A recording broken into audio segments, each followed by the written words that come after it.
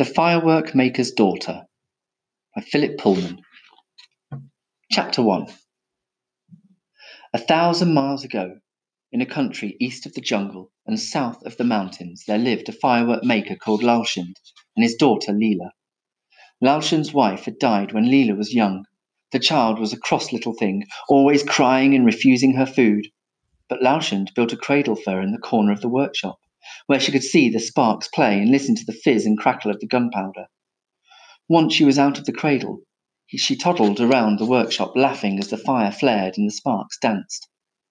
Many a time she burnt her little fingers, but Lalshand splashed water on them and kissed her better, and soon she was playing again.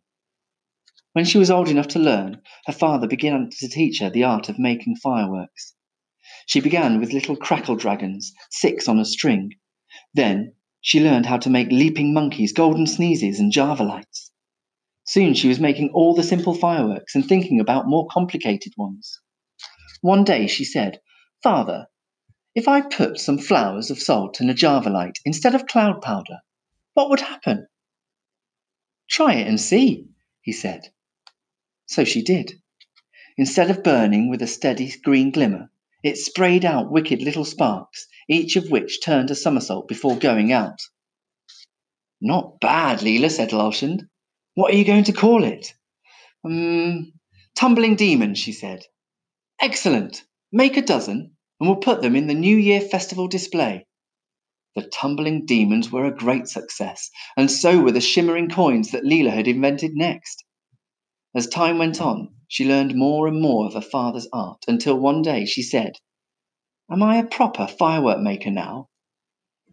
No, he said, "by no means. You don't know the start of it. What are the ingredients of flyaway powder?"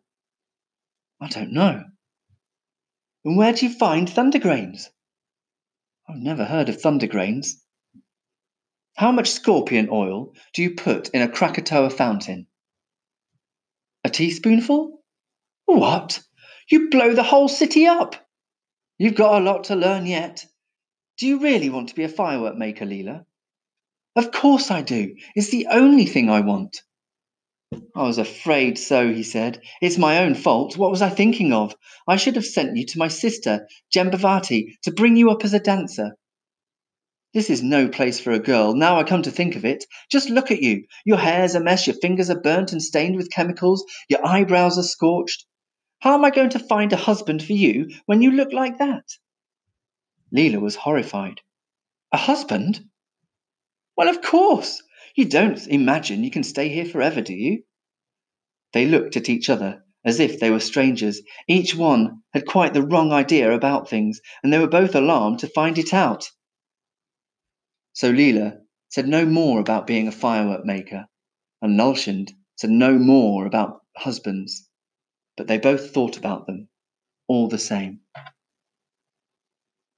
Now, the king of the country owned a white elephant, and it was the custom that whenever the king wanted to punish one of his courtiers, he would send him the white elephant as a present, and the expense of looking after that animal would ruin the poor man, because the white elephant had to sleep between silk sheets, enormous ones, and eat mango-flavoured Turkish delight, tons of it, and have his tusks covered in gold leaf every morning.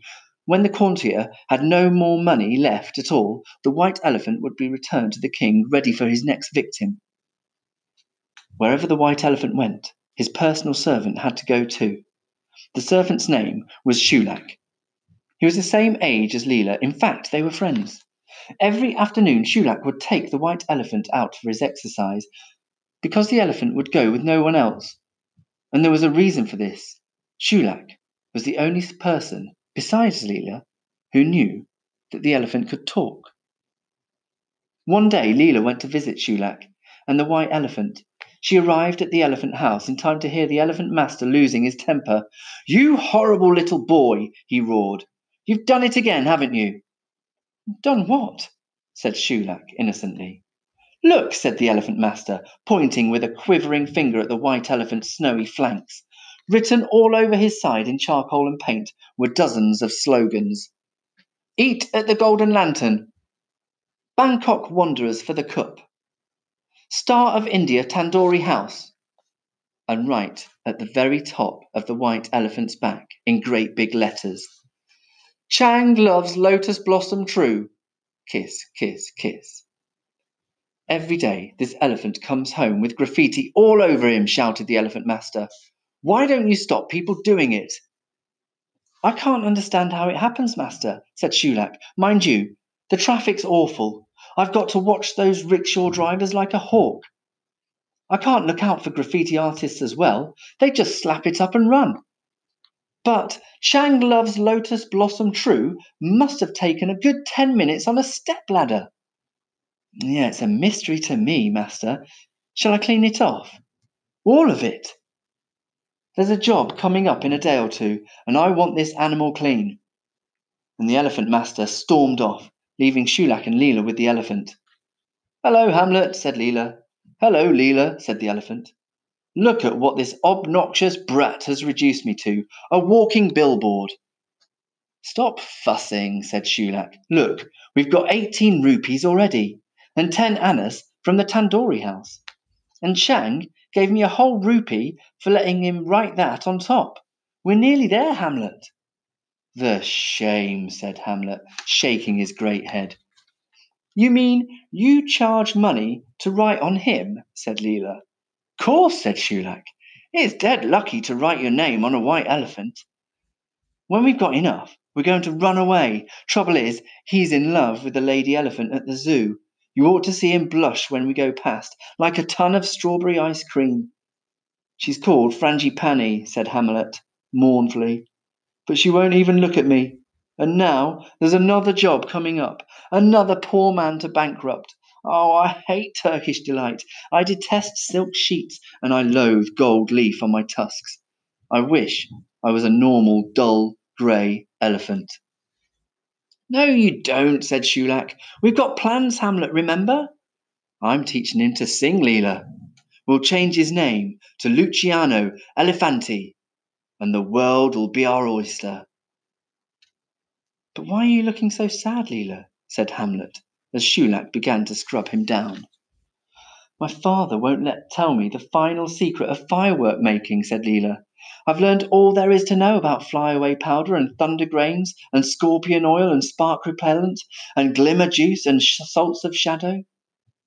But there's something else I need to know, and he won't tell me." "Tricky," said Shulak.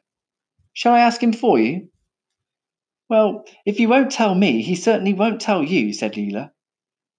"He won't know he's doing it," said Shulak. "You leave it to me."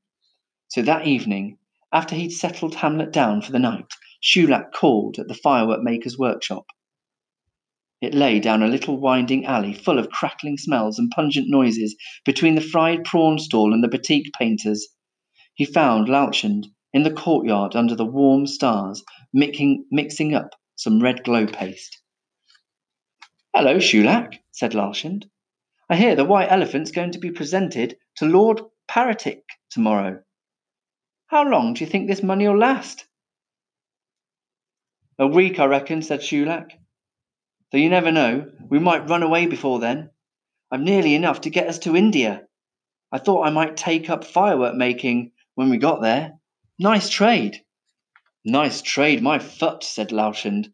"Firework making is a sacred art. You need talent and dedication and the favour of the gods before you can become a firework maker. The only thing you're dedicated to is idleness, you scamp." "How did you become a firework maker then?" "I was apprenticed to my father, and then I had to be tested to see whether I had the 3 gifts." "Ah, the 3 gifts, eh?" said Shulak, who had no idea what the 3 gifts were. Probably Leela did, he thought. "And did you have them?" "Course I did." "And that's it? Sounds easy. Bet I could pass that test. I've got a lot more gifts than 3. "That's not all," said Lalchand. Then came the most difficult and dangerous part of the whole apprenticeship. Every firework maker, and he lowered his voice and looked around to make sure no one was listening, every firework maker has to travel to the grotto of Rasvani, the fire fiend in the heart of Mount Merope. and bring back some of the royal sulphur. That's the ingredient that makes the finest fireworks. Without that, no one can ever be a true firework maker." "Ah," said Shulak.